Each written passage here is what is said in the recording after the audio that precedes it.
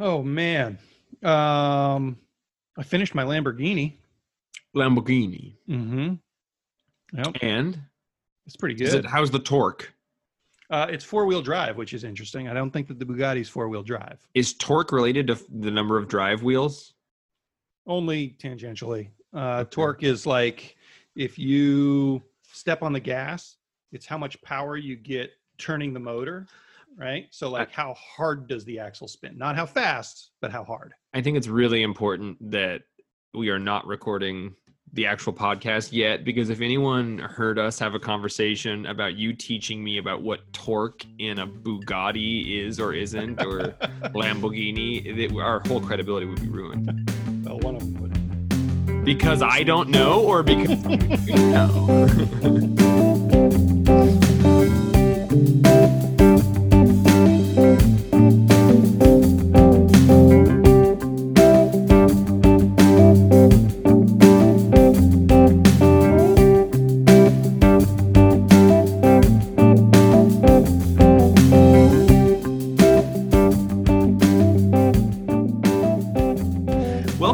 Perfectly Acceptable Podcast, episode 184, where I just actively look towards when I can start this intro at a totally out of the blue time for a conversation that Django and I are having. Django? Who's that? We'll get to that in a second. It's every Tuesday we pick up a whole bunch of comic books for our comic shop that Django and I own, and we take them home, we read them, love them, roll them around them, and then we bring them back to the shop so that we can sell them after they've been rolled in and they're covered in our filth stink.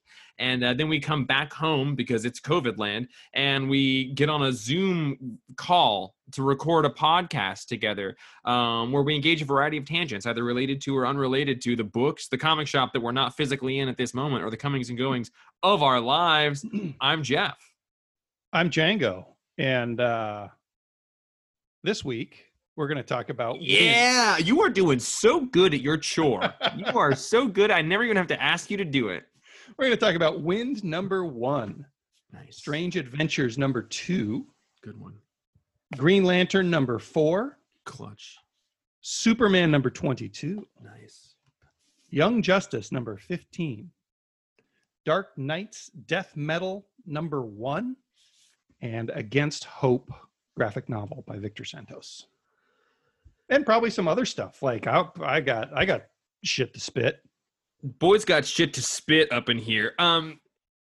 Boy, howdy, everybody. It is a world where every other week we get Marvel books, but that means every other week we don't get Marvel books, and that is this week. It's a no Marvel week book. So when I looked down at my stack and it was, 6 parts DC and 1 part Boom, I was confused. But also, looking forward to all the DC books that were on here. Before we get into that, a little bit of housekeeping. Oh, Jesus. You're going to tell them? I'm going to tell you. I got a message. Oh. Now, this is a little bit inside baseball. This is just we're breaking down the wall. Usually, Django and I would talk about this, but I'm springing it on him. I hope you're okay with this, Andrew Carlson, friend of the show. Thoughts? As long as we're not telling them the other... No, we can't. Okay. There's rules. Okay. And there's rules and regs. Rules and regs. It sounds to me like Andrew Carlson, friend of the show, Fots, is coming after me again. No, he's not. Do I need to put on my emotional armor again? Not coming after you, but he sent me a message. He said we could make a small adjustment. Historian of the show, Hots. And so then I thought, well, now we have to unpack, is Fots aggressive? I wasn't there when you made Fots, but, Gosh. Is Hots or Fots, do you think Andrew was scared away by Fots? Do you think he doesn't like having Fots yelled at him? I don't know. I feel a little bit bad all of a sudden. Django. Don't acknowledge feelings. Don't acknowledge feelings. Stand our ground. I feel like that too. Hold firm, and I'm sure that someday someone will come along. Okay, and but Hots. Check this out. I've got an idea. Okay. Because Andrew Carlson, friend of the show, is definitely also a historian. Sure. He is the historian of the show. Are you? I'm suggesting, what if we say like Nathan Butcher is homeboy of the show, and now he's Hots, and that's a way that we're just sort of like, oh, it was dangled in front of Andrew, and now it's been snatched away, and now Nathan Butcher is Hots, but it's homeboy of the show, or some other H word equivalent. I like that. I have another pitch. I got another pitch for you. Okay. What if we gave them both to Andrew, and he's Hotspots? Oh, like a little Dr. Seuss sort of thing going on. I want to say Fot Shots. Oh, Fot Shots. Friend of the show, historian of the show, Fot Shots. Okay. I think we're on to something here. Thank you for the suggestion.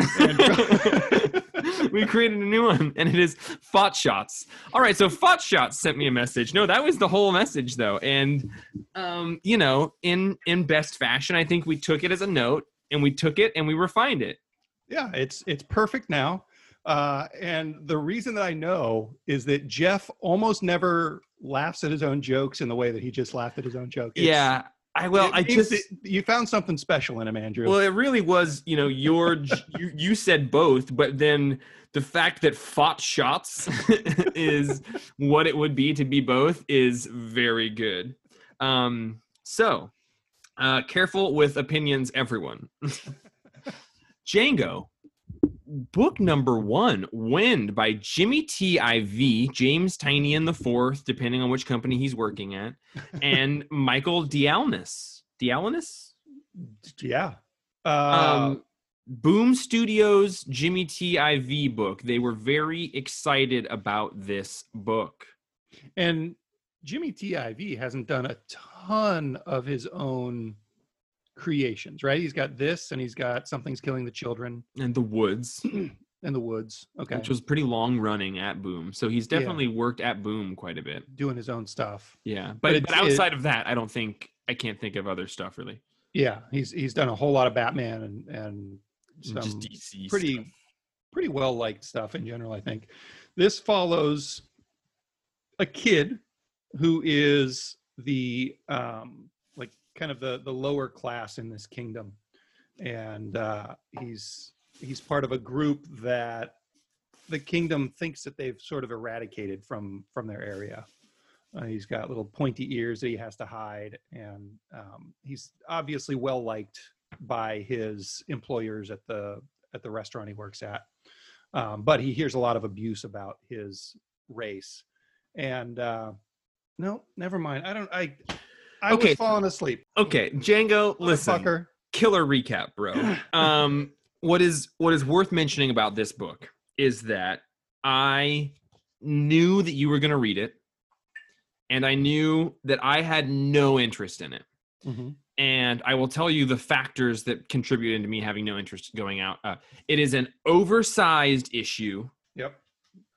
By James Tynion IV, who is notoriously overwritten, loquacious, wordy. He has addressed that himself. He understands it, and it is a fantasy book on top of all of that. So it's like an oversized, what I perceived to be wordy book that was fantasy. As I started it with that baggage going into it, I was also found immediately that it's like a kind of young teen protagonist book. And my thoughts in the first third of this were there's too much of this. There's Middle West, there's Folklords, there's Wind. Those are just 3 books that I've read in the last 2 months that are almost exactly the same. And then there's many, many more. I had none of my interest peaked until the moment where somebody mentions the bandaged man. And you know what? Okay. There's a great anime called Rurouni Kenshin where there's a guy whose entire body is burnt and he's entirely wrapped in bandages. It just looks cool. I'm very into that visual iconography. So that character is brought up. And then right after that, we're taken to sort of awkward young teen character sitting alone at his lunch. And I'm like, I don't care about this character. And it turns out he's spying on super hot shirtless guy running around. And then I was like, okay, well, I at least appreciate that, like, that is not totally by the numbers like everything else so far. And then from that moment on, between like the mentioning of the bandaged man and then just like the sort of like super creepy boy crush, you know, of like him like sitting up, like spying on someone who's exercising, that piqued my interest enough that I did start to identify then that while it is very by the numbers, it is, I think, a pretty big step forward for James Tynion IV because it wasn't overly wordy and it actually had lots of room to breathe, and he didn't rely on his words to tell the whole story. And Something is Killing the Children, that was true of, and I can't remember if it was just that or something else around that time. Also, I had that same response of like not looking forward to it and then realizing that there was a fair amount of space to breathe in it. I was not excited about this book, and I walked away from it feeling like it actually wasn't bad at all, except for being a thing that I don't care about, which is like young teens in a fantasy world. Yeah. Because there's like we've talked about a fair number of those. Boom does that a lot. And we've talked about, you know, a number of them on the podcast recently. Just not super my type of thing. It widened my perspective of what I thought James Tynion IV was about. So that is how I feel coming off of your pretty succinct, you know, play-by-play of what happened in the book. I liked it a lot more than I expected to.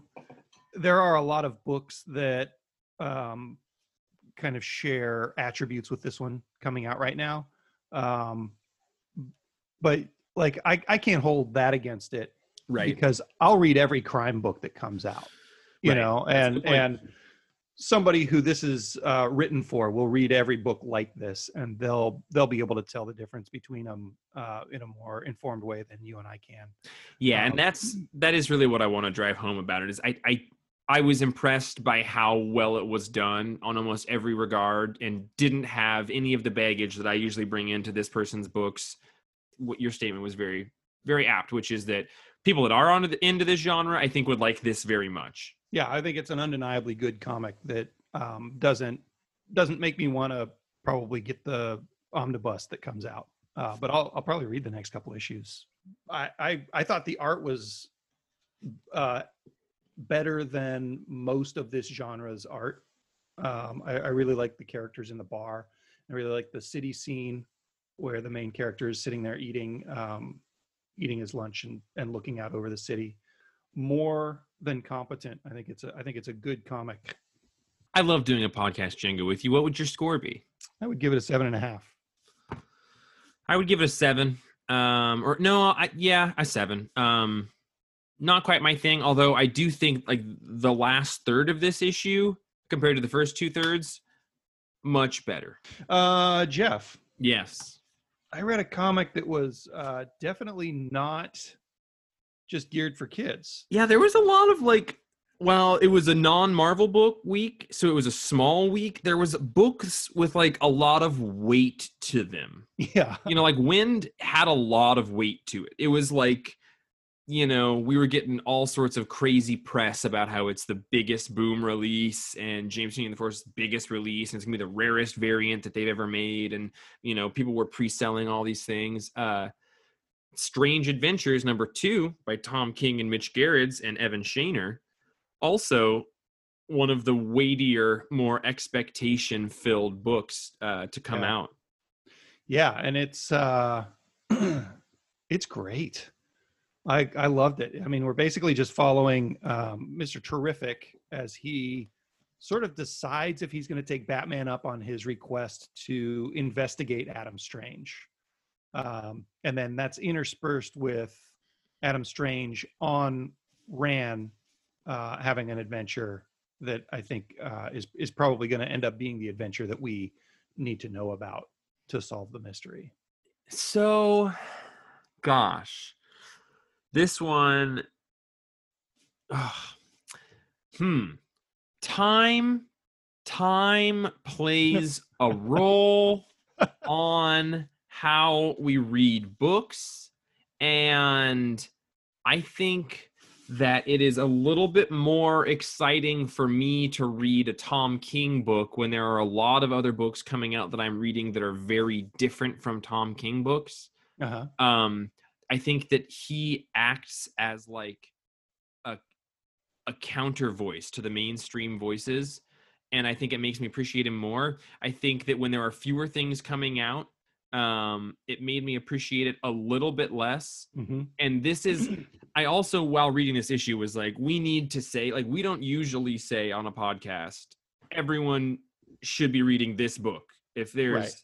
I think if there is one book you could be reading right now coming out from comics, it's probably this one in terms of the quality and depth of story. I mean, I don't know. It's hard for me to dial it down to one, but it depends on what you want out of your books. Yeah. This is the closest to literature that's coming out right now, I think. Yeah, I think that of all of the books that are coming out right now, this one is the most likely to be nominated for an Eisner. But also, I found myself like, okay, Tom King, one of my favorite writers, like, let's get in the mood for your thing here. And, you know, half of the book, to probably like 2/3, we're following Mr. Terrific.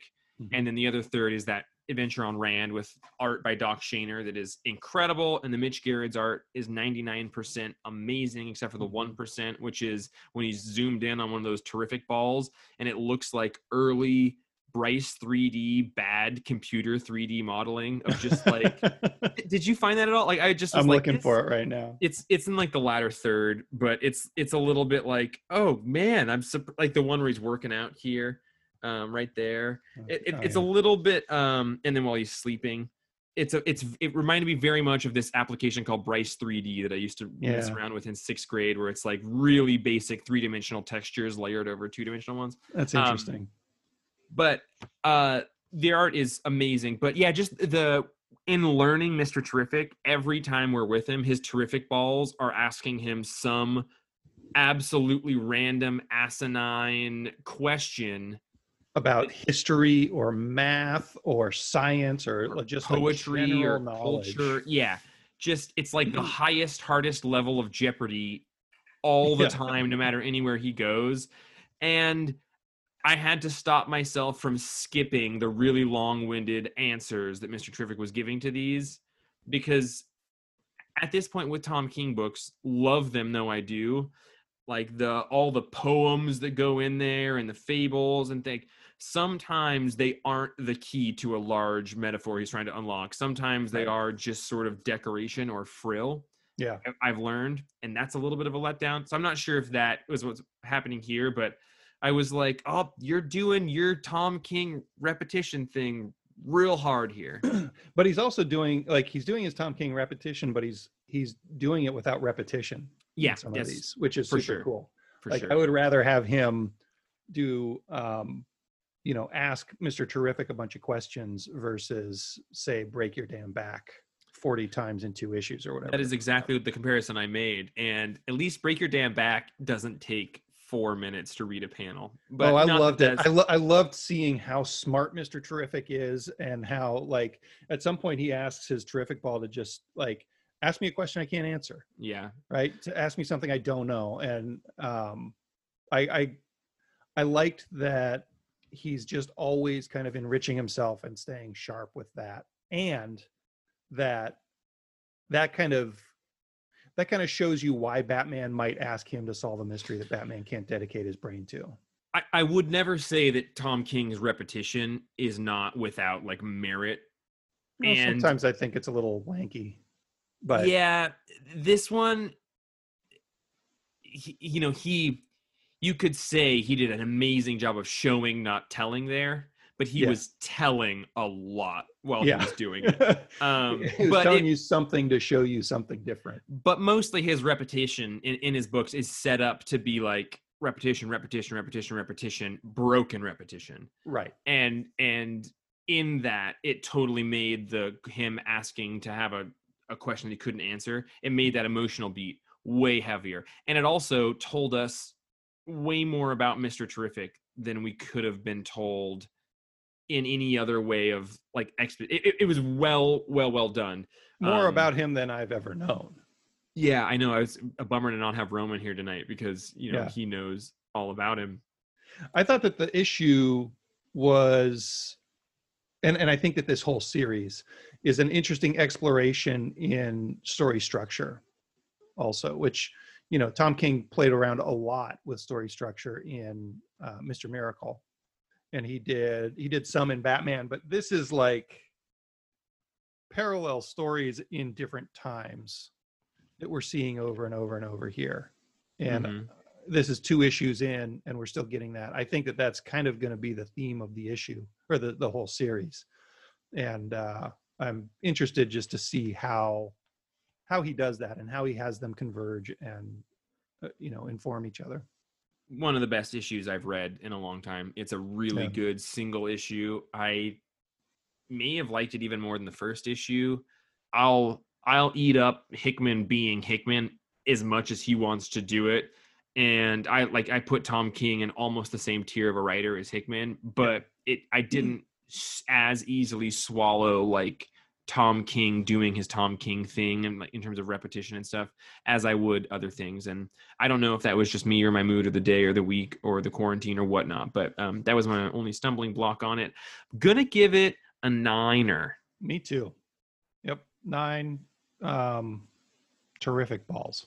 All right, buddy, where are we now?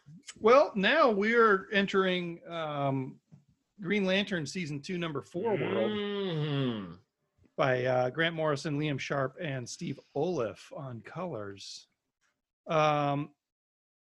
Surprising, probably Jeff more than anybody. I have caught up with Green Lantern, who I don't care about.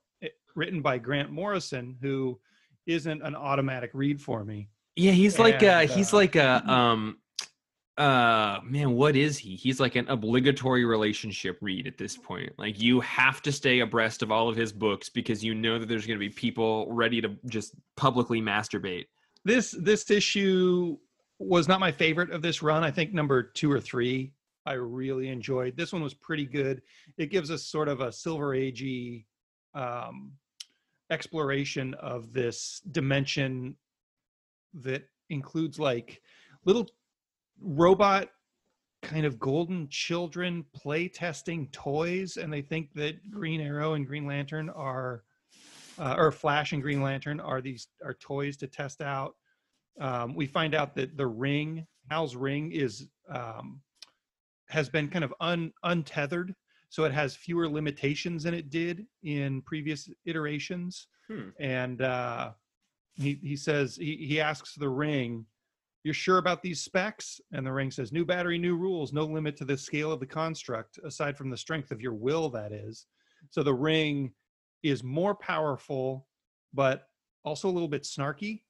So Hal is able to build some like he's able to build a pool cue and hands that are big enough to knock planets around like they're pool balls. Okay. Which is way bigger than anything that he's done before. There's the thing that Grant Morrison does sometimes where he'll make up a language, and you can kind of figure out what's going on with it. But I'm never a huge fan of being slowed down that much when I'm trying to read something. Like you can figure it out from context clues. And there seems to be a lot of history in this issue that I'm not super aware of as somebody who's never really read much Green Lantern. There are characters that I think I'm supposed to know better than I do in here.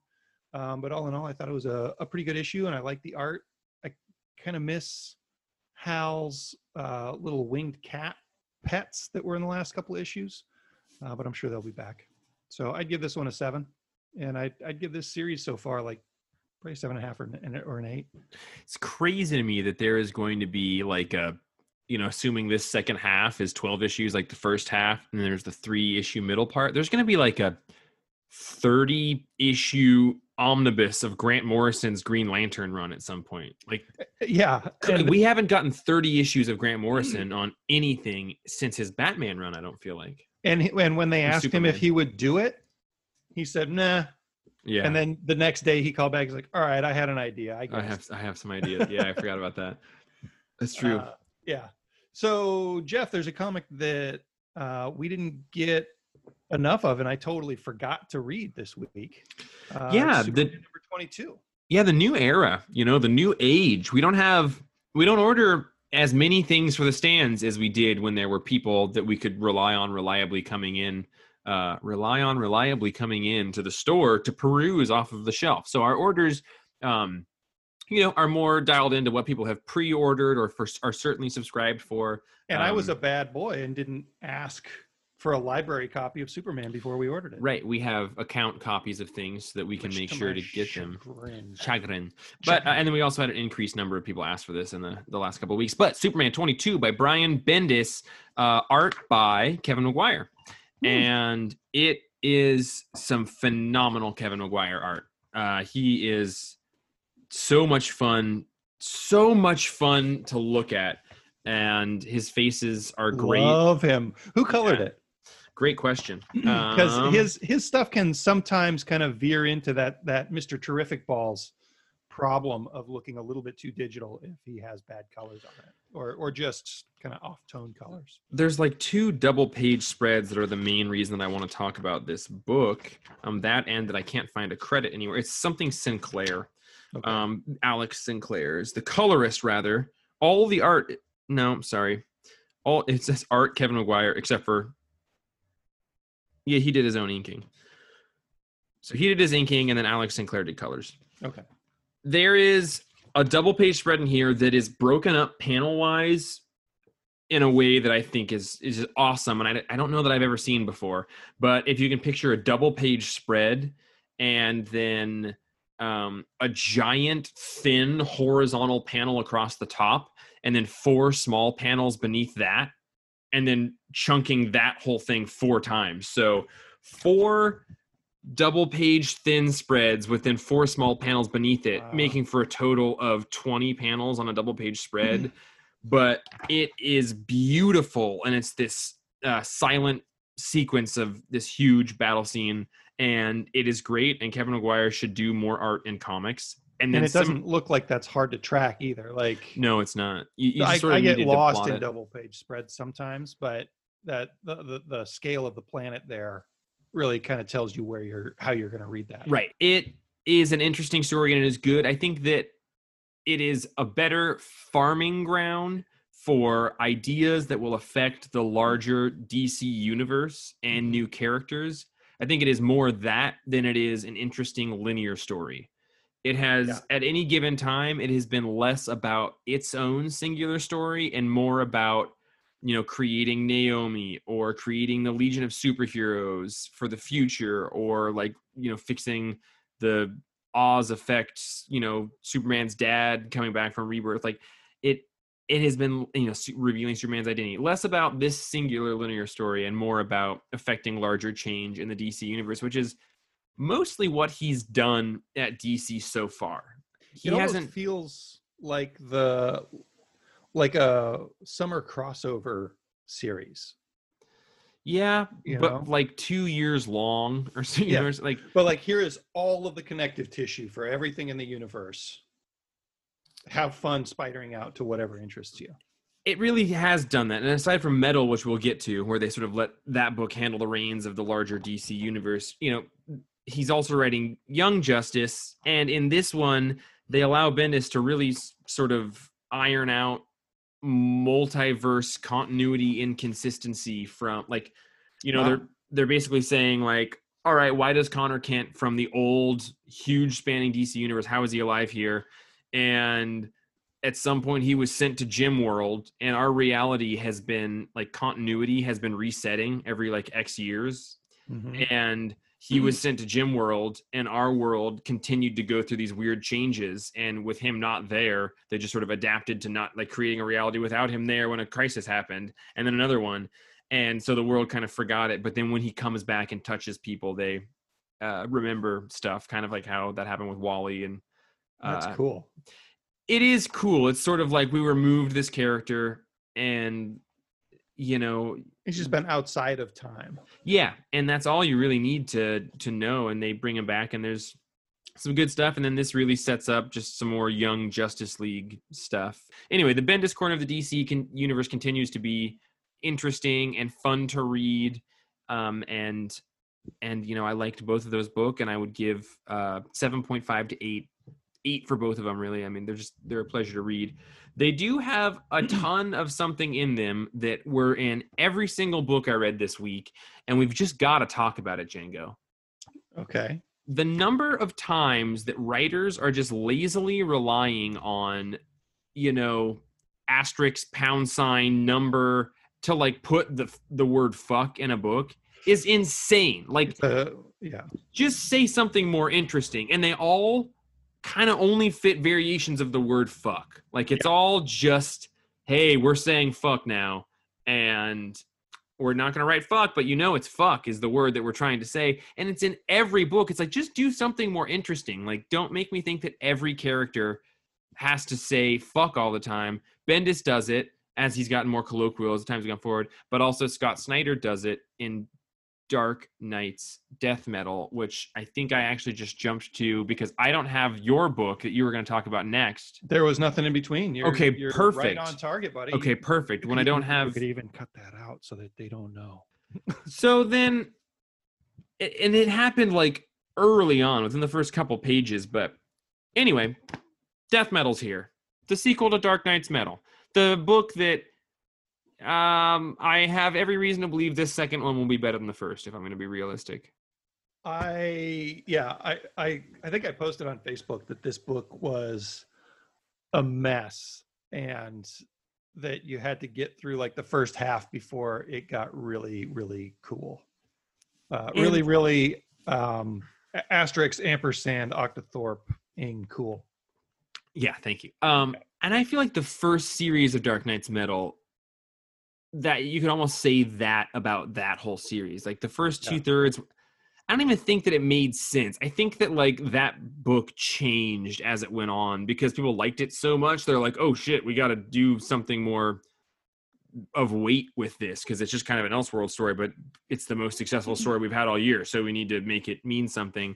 We need to add 6 one-issue spin-offs and make it another issue longer. And put an Octothorpe in it. Yeah. This one actually seems like, while the first one kind of became the crazy coked up book that it was, this one seems like it's sort of already starting there. And there are a lot of cool ideas in it. There's also a fair amount of like, do I care? But that's just Jeff, because I didn't love the first Metal book. Yeah.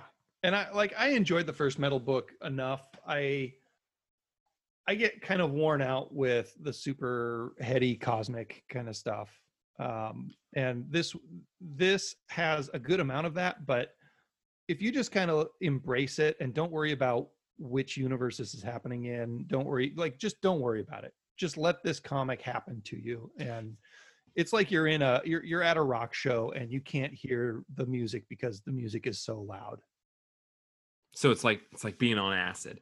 Sure. This book actually reminded me a lot of like how you talk about things, and I don't usually feel it. Like when we're out in the cosmic sphere of things, to me, I can ground myself in that because I can understand it as it is relating to other things. Right. Like if it's the 5th dimension relative to the 3rd dimension, I have this anchor point of what's going on in the 3rd dimension. Or like if we're just out in the idea sphere of the cosmonaut, Eternals, all that stuff, like you can kind of peel back the metaphors and get back to Earth. With this one, I didn't know what time it was in. I didn't know where it was. Like, all right, is there only one Earth left? Is this our DC universe? Like it stresses to us the real DCU at the beginning. Right. Is it a different time within that? We also have like 3 or 4 dystopian horror future DC books coming out right now. Right. Between like Injustice, Metal, Deceased, and there's another one. Well, and that was kind of the problem with the original Metal, was that in the main DC universe, we never saw Batman get tortured like he did in Metal. We never saw Superman stuck in that situation that he was in the original series. And so it kind of I would almost rather they just said definitely not the real DC universe. I would much prefer that, because for this, it to me puts it in a place where I can't connect it to the main universe at all, but it is saying that it is relevantly there. So it reminded me of you and that feeling that you described. And I like, while I can usually find a bridge back to continuity from those places, this one, I was really like, I love seeing a Batman Bruce, like Bruce that's turned into a Batman. That's awesome. But it would be better if it were just an entirely Elseworld story. Oh, like Batman Last Night on Earth was the other one, and then like Wonder Woman Dead Earth, like there's a lot of apocalyptic end of the world DC books coming out right now. Just let us know what is and isn't that. Yeah. And this seems to be that. But again, we could go by, every other page here has something fucking cool that happens in it. Yeah, there is so much imagination in this. And I actually spent a lot of time reading this wall of text that is just kind of breaking down where a lot of the characters came from, and kind of giving us a quick overview of the DC multiverse and resets from like Crisis, Infinite Crisis. It's got stuff from 0 Hour, which I don't think you've ever read, but it was Final Crisis stuff. It's got the Justice League, Scott Snyder Perpetua stuff. I had complex feelings about that, Django. Can I bend your ear? Yeah, bend away. So I thought, dang, Scott Snyder has a take on all of these different continuities and the way that they flow together in a really elegant solution. Like he's describing how there's basically positive energy and then crisis energy, and like whatever, Scott, sure, the gods that make these earths usually use the positive energy, but the god who made our earth used crisis energy. He created a really elegant explanation for all of it that fit really well, and I was like, dang, dude, that's a really you have sort of explained continuity resets and the way things connect in a really elegant way. I'm impressed by that. In 1 2-page spread too. But this keeps fucking happening at DC. Like, I was saying that same thing, recently. They have, like Doomsday Clock. Jeff Johns basically did that same thing. It sort of explains how continuity shifts can happen. And Bendis even did a similar thing in Young Justice this week. At some point, we need to stop coming up with really elegant, smooth ways to describe how these comic universes work and just commit to one. Yeah, let somebody have it. And let it. It doesn't even matter if it's as elegant or smooth as this like Scott Snyder one is. Just pick a dumb one. It's comics. They're dumb. And then we'll find ways to make that dumb story interesting, because that's what comics did for 70 years before all of this.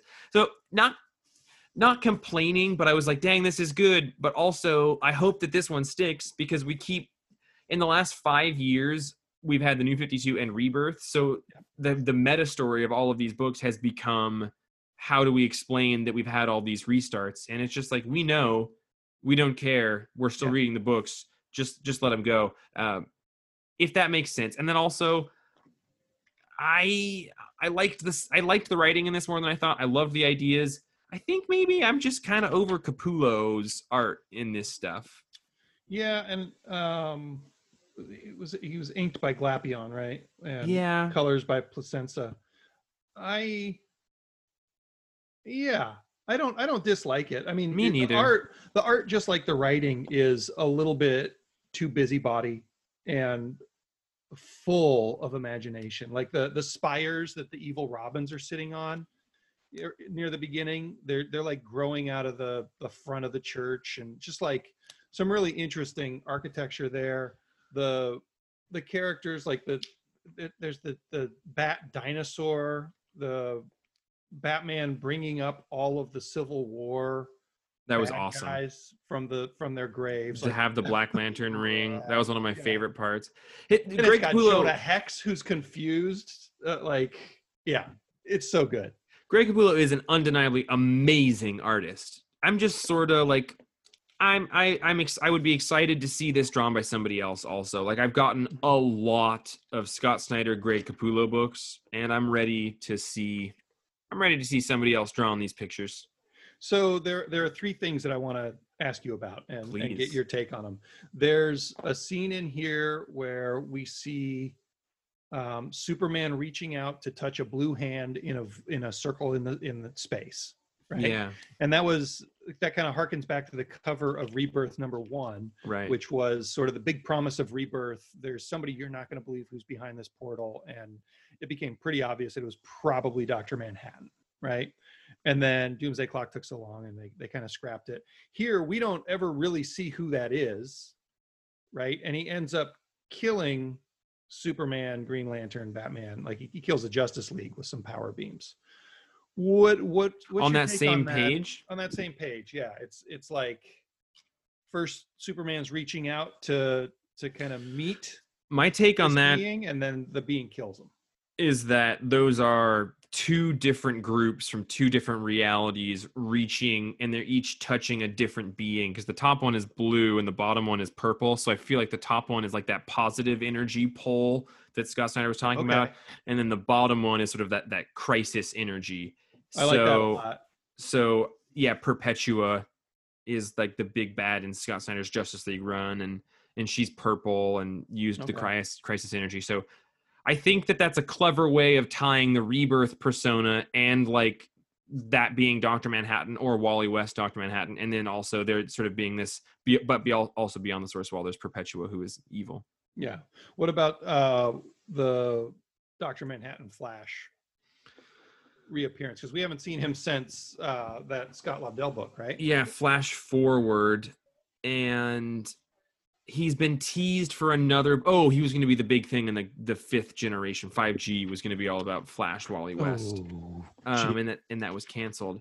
I'm into it. I like the way Scott Snyder writes him, where he is kind of Wally still, but he's like also Dr. Manhattan. He's like, yeah, he refers to himself as I and we, and he's just sort of talking about how tired he is, and it kind of reminds me of me, like, you know, when you have enough information to be having a panic attack and you're just like, I just want to stop thinking, but I can't.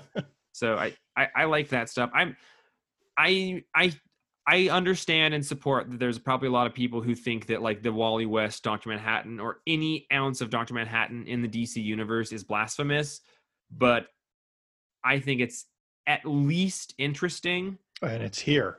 And I don't find it blasphemous. And I'm fine with it. So I liked that.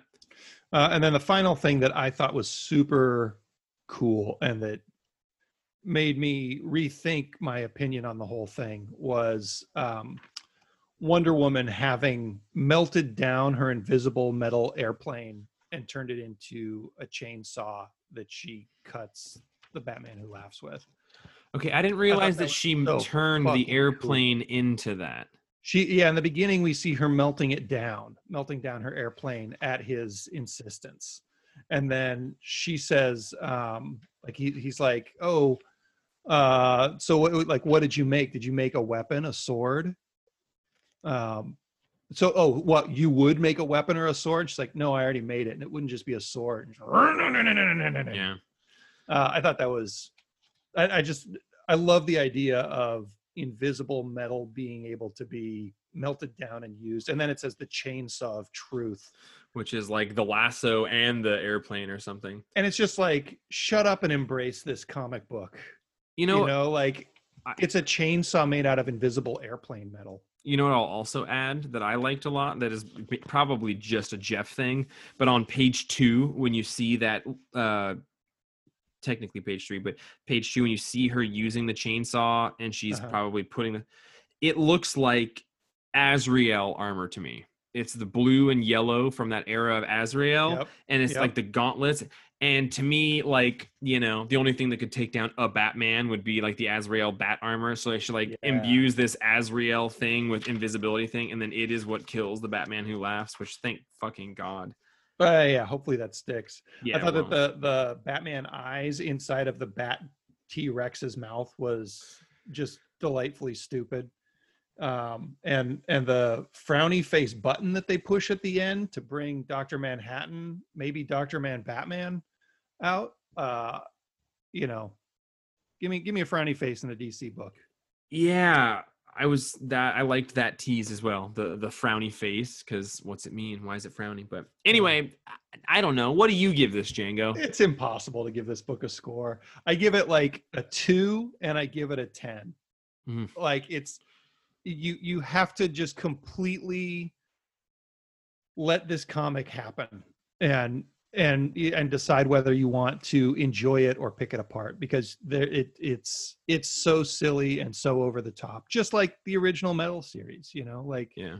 there's a lot to love in there, and if you think about it too hard, it doesn't turn into something that I really want. But I'm in for the whole run here. Yeah, I'll read the whole run. I'm gonna give this one a 7.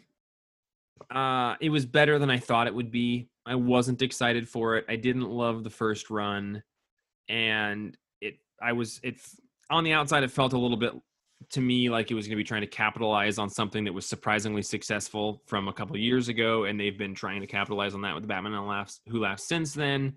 But I think that even in spite of itself, it was very fun to read, and there's a lot of cool ideas in it. Jeff, I read the Howard Chaykin cover of The Question, The Death of Vic Sage #3. It is a glorious cover. I've got a Howard Chaykin cover of that as well. I feel pretty weird saying that I think I'm a Howard Chaykin fan.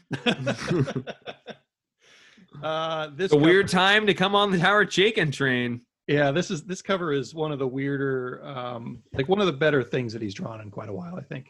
Anyway, this is The Question, The Deaths of Vic Sage, Book 3, Jeff Lemire, Dennis Cohen, Bill Sienkiewicz, with Chris Sotomayor on colors. This one is similar to the last two, just kind of a one-shot story where Vic Sage is kind of thrown into a situation and he doesn't really know why he's there. The second one was him in like cowboy times. This one is him in hard-boiled detective times. And it made me want Jeff Lemire to write Nathaniel Dusk Book 3. Oh man, if there's one thing I bet he's aching to write.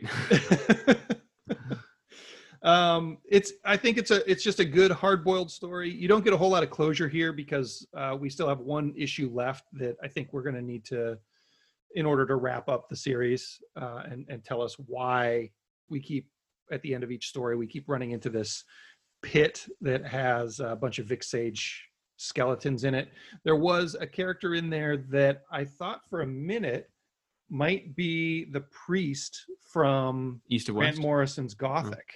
The Batman story, because he seems to be sort of an eternal evil priest. Also, why would that make me think that it was Grant Morrison's guy and not one of the other 1,000 eternally evil priests in Gideon stories? Falls, or just in churches, or just in I thought this was a pretty solid book. I'd give it a 7.5 or an 8. I just cannot remember if I read issue 2 or not. It was a cowboy issue.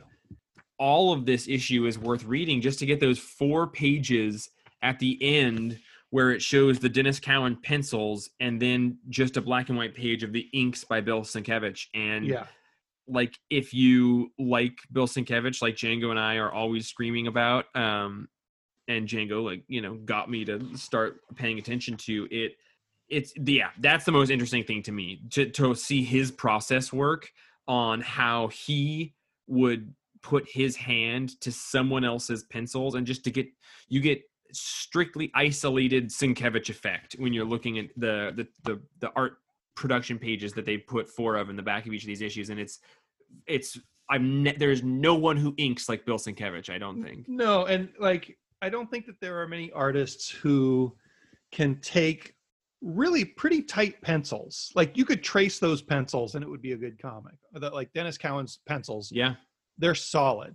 You could fill in the blacks and just basically trace it and add a couple details, and you would have a solid comic.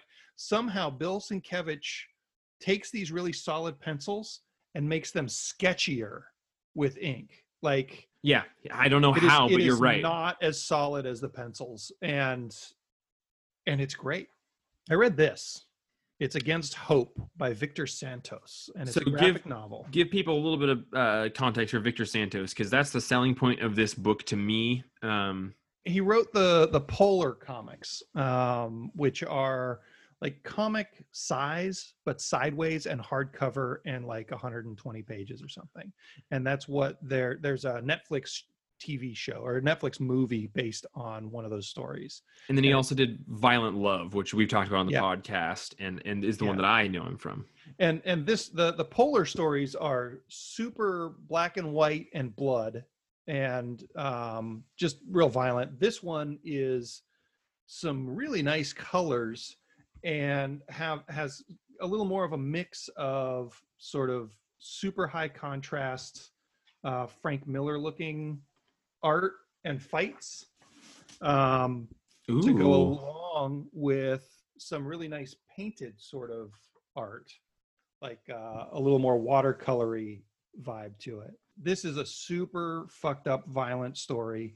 It kind of opens with this girl going into or being chased by these white supremacists, and she's running away from them. It's like the most dangerous game where they're hunting a person, and throughout the story you find out how she got there and kind of the prejudices that landed her in that situation. Are you trying to tell me that you think the most dangerous game is to hunt a person? That's a movie, bro. I read this pretty quick. I would like to spend more time with it. I read it right before we recorded the podcast, so I was kind of under the gun, cooking dinner, getting ready for this. But it is a beautiful comic. I think if you're a fan of Darwin Cook or Sin City, or just watching racists get their asses handed to them, like, that's a cool thing to come out right now. Yeah. It was, fuck yeah. Yeah. This is a very violent comic, and it's very violent to the right people. I wish that the store was open right now so that we could put it in people's hands and they could look through it, because the art is what sells this book more than anything. I would give it a score of probably 8, maybe 8.5. It's one of the best things I've read this week. Django, listen, it's been a long, hard day. What did you do today? You talk to any family today? You see any family today? I saw Erica today. I mostly just prepped up the FOC. Made the pre-orders all get ready to go, and I just kind of had a Django day. Had a Django day. Like, we've done all this work here. We've read these comics. We've just gone to the bottom of our souls, like scraped the bottom of our tummy lining to have, good, interesting things to say about them. Now it's just time to let the hair down. Time to sort of, listen, we've been sitting up with nice posture for a while. Put the, listen, you and I, we're wearing jeans-ish. Let's sit down, open the legs Not anymore. Slouch down a bit. And just really kind of get into it. Now, Django, before we recorded this here podcast, you put a call out to the Facebook community. You said, hey, we're going to be doing this thing if anyone has any questions or anything. So what we have here is a window of comments for the type of listener of the podcast who also gets on Facebook between 8:30 and 10 o'clock at night and has the gumption to make a comment. So let's see what that corner of our real estate has been saying. Okay. We're going to do a lightning round here for you. I got 2 quick ones for you. Oh, you ready? Yeah. Kevin Ernest says, sexiest mailman.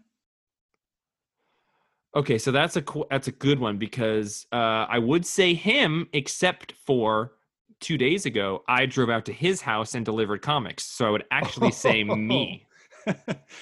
Related, Will Elmer says, who's your new delivery guy? Ron. Is that Ron? It's Ron. Yeah, it has Ron to be dropped Ron. off comics. Okay. Yeah, he's been helping us out. Okay. On Sundays, and this week he took the in-town stuff on Friday. All right. Lance Baker wants to know, what is your favorite kind of pie? Good question, because he somehow knows that I'm a pie guy over a cake guy. I'm a pie guy over a cake guy too, and I think that you and I probably don't have a whole lot of overlap in our pies. We have a pretty similar palate on I know that we have a large most overlap savory on our things. pies. Really? We have a lot. Yeah. I fucking love pumpkin pie, and I really like pecan pie. Yeah. So I knew that we both really liked pecan pie. Yeah. I don't like pumpkin pie, but I really like pecan pie. I put apple pretty high also. I would too. I mean, like if it's a pie, I think where we diverge is probably I do like the cream pies. So like I love a coconut cream pie. Yeah. But there's a lot of I can mayo take in it or there, leave so I it. know you're not Yeah. a huge fan. What about meat pies? Never had one. Really? Yeah. Like a chicken pot pie? Oh, come on, a meat pie? Yeah, I love a meat pie. Like a chicken pot? Absolutely. Oh God. Mike Morantz wants to know, will we ever see Marvel and DC crossovers, Young Justice versus Teen Titans, or another JLA Avengers? Oh yeah. You think? What? No, that was sort of my gut, like fan optimism I would opinion, love that. which I do keep. I try to keep that at the ready at all times. Frankly, I think that the Marvel DC relationship is probably at either the all-time low or coming out of an all-time low. Yeah, I agree. And I think that like DC separating with Diamond and all of that is not entirely unrelated to Marvel. But that is all based on tracking the drama. And when this whole quarantine thing started and the pandemic was happening, there seemed to be this huge outcry for a crossover of Marvel DC. And it actually seemed like at that moment, 2.5 months ago, we actually might be in a situation where, like, because no new things are coming out and Diamond was closed, we might actually get it. Yeah. So a kind of hard no with also a soft, like 2.5 months ago, I thought we were closer than we've ever been. So, you know, I mean, listen, any day now, Disney's going to swallow AT&T and then all bets are off. Good Lord. That's a whole different podcast. So James Burke. Oh my God. I love him. What a political Facebook aficionado. James Burke says, name some James Burke says, name some comics creators who cross over as kick-ass musicians. Please, smiley face. And Roman says, Tim Truman. I know there's more, but I can't remember them. So wait, comic characters that are also badass musicians or crossovers between bands and comic creators who are badass musicians. So like Gerard Way. Yeah. Jumps to mind immediately. Matthew Southworth. Yep. So Gerard Way is the obvious, really big one. James Burke, I can't imagine you're a huge My Chemical Romance fan, although your daughter might be. He is a total badass. So that's an easy one. Matthew Southworth did a podcast with us, and it's a Papcast Presents from, probably 4 months ago. And he talks a lot about how he's toured with quite a few different bands and musicians. I believe that he had played with the dude from the Long Winters who lives in Seattle, who was like a political activist, John Roderick of the Long Winters. Yeah, and Matthew co-created Stumptown. Yep. Yeah. Sorry. So yeah, he's the artist, which just got renewed for a second season. And The Cloven. I'm sorry we don't have more for you. I do think that if I were to think about it for a while, or if I had read that earlier, I would have been able to come up with a little bit longer list. I would love to hear what our listeners are shouting at their podcast player right now, because I'm sure there are some really obvious ones. Kurt Cobain wrote amazing comics. Well, I kind of wonder if Mike Allred had to have been in a band at some point. 100%. He's just too ginchy not to. I sure don't know what that word means, but let's move on. JD Boucher wants to know, what obscure Marvel or DC character do you think deserves their own series who has never had one before? And Roman, what is he doing answering our Facebook questions instead of being on this podcast with us? To be fair. Yes. To be fair, he wasn't invited. Oh, okay.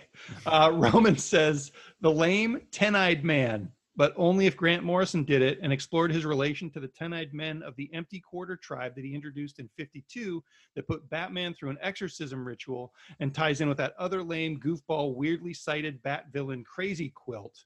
That's from, I happen to know because I read it right before we recorded this podcast. That's from an issue of 52, Number 30. number 30. And he happens again right before Batman R.I.P. in Grant Morrison's run. So Jeff, who would you like to see, Marvel or DC, in their own First series? of all, fuck you, Roman, for answering that question that you now know the in-depth answer to because you were on Batman in Quarantine, a day-by-day episodic read-through of Grant Morrison's fantastic Batman run, as hosted by mostly Jeff and Justin, also Roman a fair amount of the time, and occasionally Django. Available on the internet and where most podcasts are served. It's Batman in Quarantine. If you could just comment or review or like it, it would help Jeff out a buttload. All right, everyone? He's racing us. Like, Jeff wants Batman in Quarantine to get more comments and reviews than Perfectly Acceptable Podcast. So it is every listener's job to help be him fair, almost realize that, and then help this podcast pull ahead, and then help him pull ahead.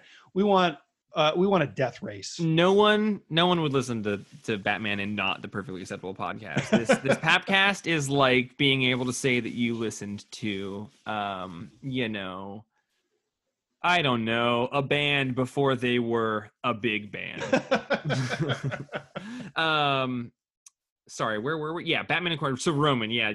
Okay, so what is my character who hasn't had a miniseries? Oh God, Django, who's yours? I would like to see the Inoculator, aka Twitchkowitz, from Andy Helfer and Kyle Baker's Shadow Run. I'd like to see him in his own 4 to 6 issue miniseries.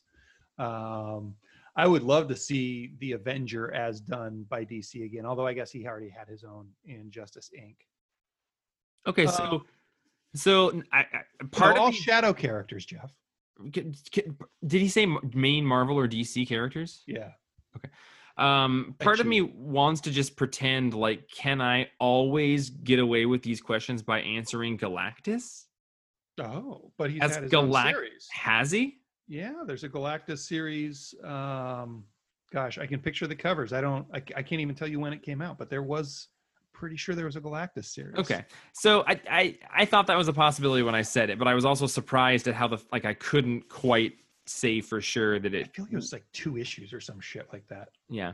I think there is, a great 6-issue miniseries to ideally be written by Jonathan Hickman about the Council of Reed Richards, solely about the Council of Reed Richards, or even a single one of their protagonists as like a main figure in that organization. But I think like that has been introduced to like the Donny Cates Venom run, most notably. That arc and those characters have come back, but it really hasn't been explored too much since Hickman did it in the Fantastic Four run. So I think there's at least something quite interesting to be done there.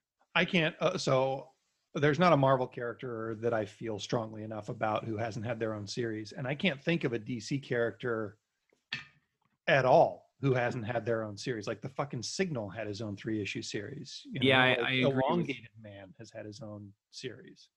It is hard to think about any of those characters. That's why I had to choose less a character, more a plot element. How about the Crimson from the Fox? last 6 years? The Crimson what? The Crimson Fox. From, what is that?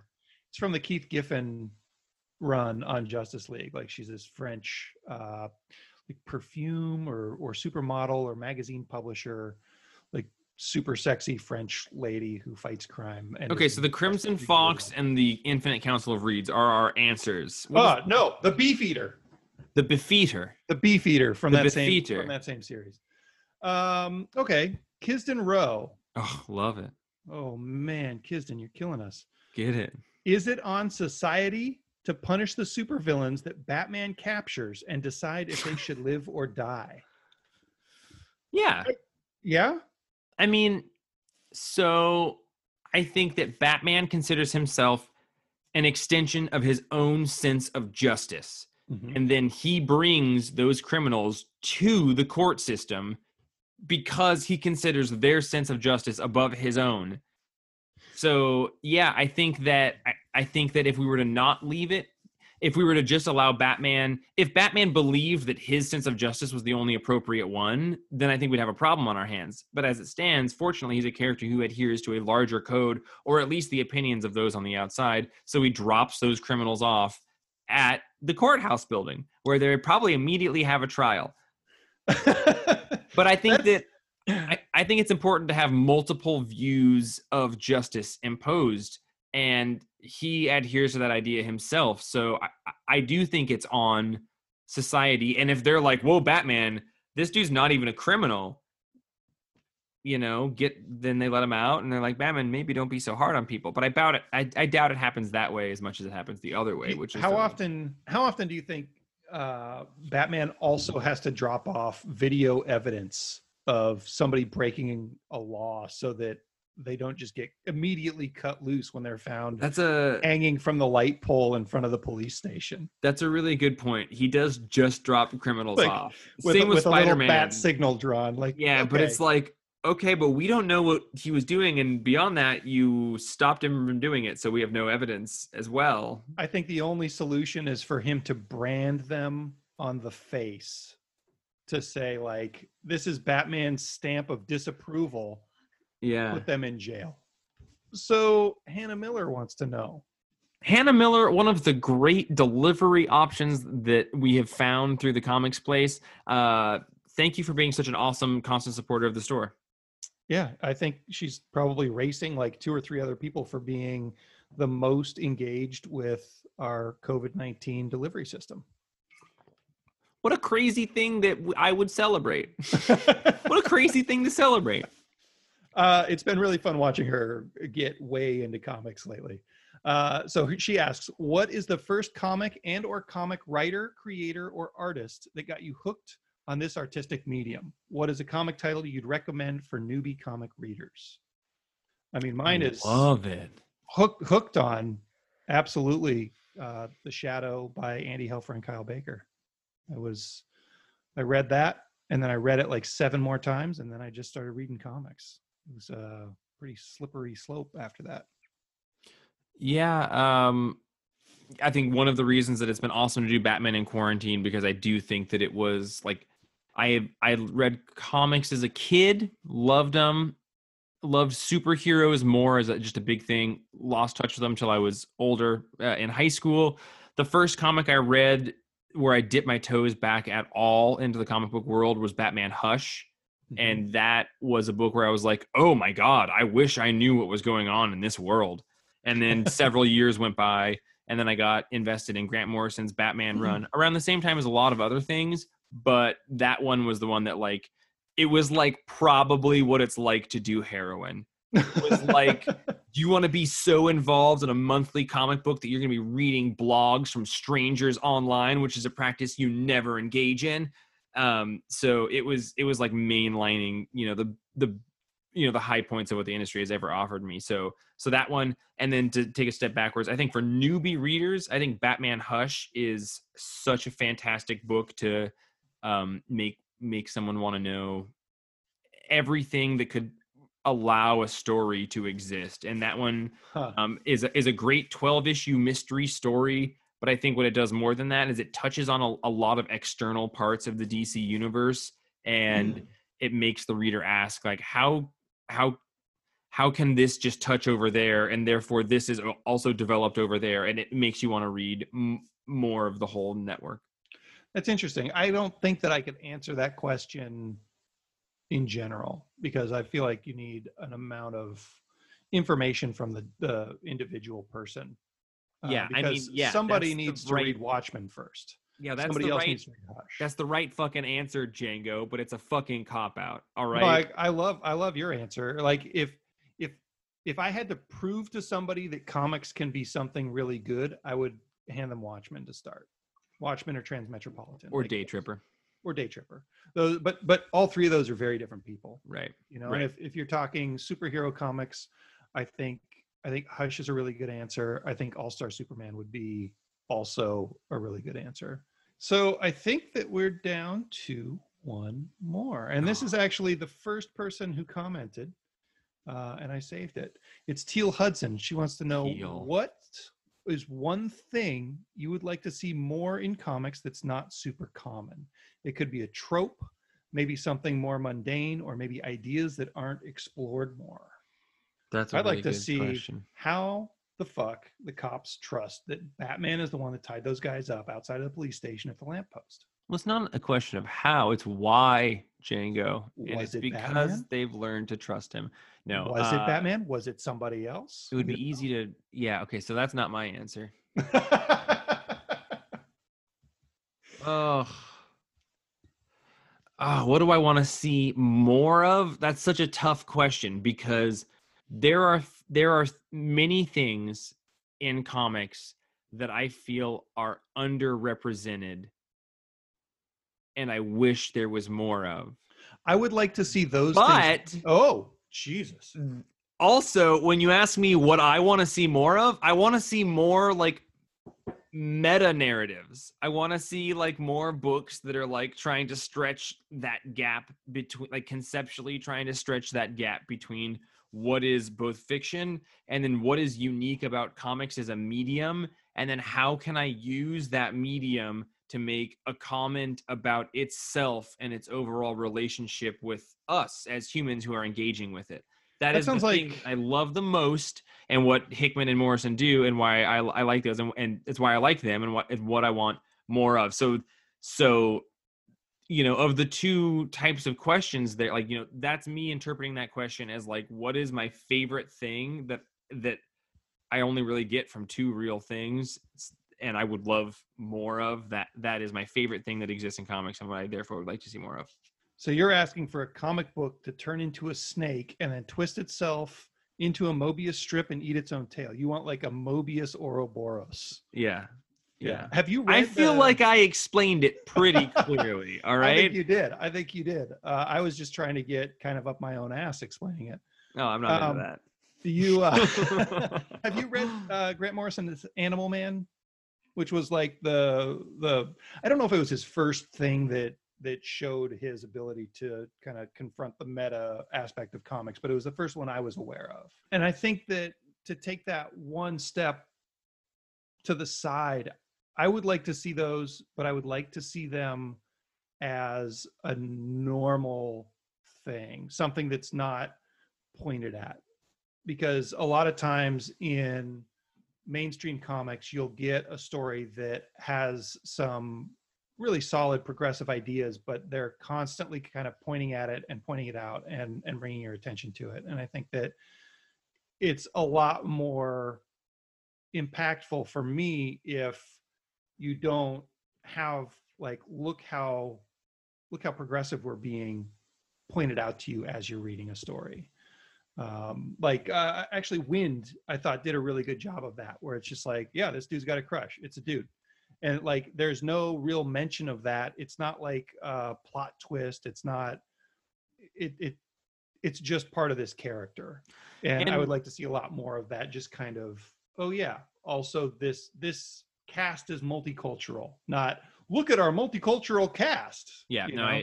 I absolutely agree, and I think that like Wind did that in a perfect way, because it also like didn't make you expect that, nor did it acknowledge that it was anything that was outside the norm. So I think like what I mean is like bring up all of those things so they're on a level where it isn't at all unnormal to be experiencing it. Is the ideal. Like, yeah, raise everything up to the same level of, you know, familiarity with as a thing that you're engaging with. And it's super tricky because some of these a lot of the legacy characters are just straight white dudes, right? But Django, what's your favorite fucking thing in comics that you would just love to see more of? Like, what are your absolute favorite things? And now let's take it a step further than that. You have been loving Tom Taylor. You get down with Tom Taylor. And that doesn't even fit within the contextual frame of like, you know, Django loves crime noir books and cigarettes and alleys and dames. But actually, what he's really been enjoying is Tom Taylor stuff lately. So my question is, what is it that you would like to see more of in comics, Django? I want more comics that confront father issues, and I want more barf in my comics. Like either one of those. Trying to think of a scene where there is either a son or a father throwing up on the other. And there's got to be something there.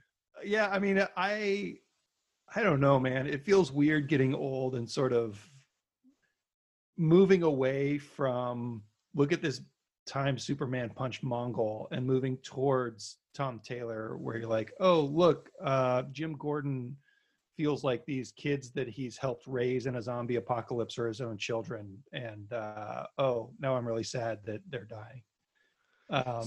See, I'm because that shit would not have had an impact on me 5 years ago. Man, that's crazy because that was the shit I was into when I was like 17. Yeah, we are very different people, except we both like pecan pie. Yeah, that's true. We both like pecan pie. Well, Django, listen, what else do we have here? I think that's it. I think that's everything. I think we've had, we scraped the bottom of the comment barrel, and that's not to say that we did it in order. I think we scraped the bottom of the content barrel right out of the gate. Sorry, Kevin Ernest. But no, Teal's question was a fucking great fucking question. But no, like to complete the metaphor, like we served the pie and the coffee. We turned the open sign off. We put the song closing time on, and we mopped the floors while Django cleaned the pie cases. Yep. And we counted the tills. And now it's time to turn the lights off this old fair diner and get right on out of here. Yeah, I think we're about done. I mean, we should remind people to, listen to our other podcasts. If they haven't figured out what it is by now in our discussion today, I'm not going to tell them again. Well, yeah, we did mention it a couple of times, but Batman in Quarantine, everyone should listen to. That showed up in this feed. If you skipped that episode, shame on you, because you all know you want more Justin. We all want more Justin, and that's Justin is on at least 80% of the episodes we recorded so far. So if you want more Justin. Yeah, Justin. There's also a little more Roman and Trevor on the Infinity Content Podcast. Search for that in your feeds. And, we're on Facebook. You can call us. You can email us. I really like these Facebook things. I do too. I've gotten texts from 2 people this week that had finished big runs. Matt Goff finished a big Ecstatics run, and Nathan Butcher was cruising through Jonathan Hickman's Secret Wars. So if anyone out there is ever just excited about a comic, shoot us a text, I guess. Matt dropped off a comic for you at my house the other day. Hell yeah, you did. Yeah. It's a little bit Grant Morrison and Frank Quietly. I can't wait to get it. I can't wait to get it. All right, listen, Django, I appreciate you being here. I appreciate you being here. Thank you. Thanks for the pie. I'm Jeff, and as always, thanks for making a pecan pie for you and I to split over a cup of coffee and a comics discussion. It took us almost 200 episodes to come across a gimmick, but that's got to be it. We're going to stick with it now. We could go back and record little fronts and ends of our podcast about pie for the Think about how much pie we would eat if all that happened. I'm Django, and learn how to make a blood pie.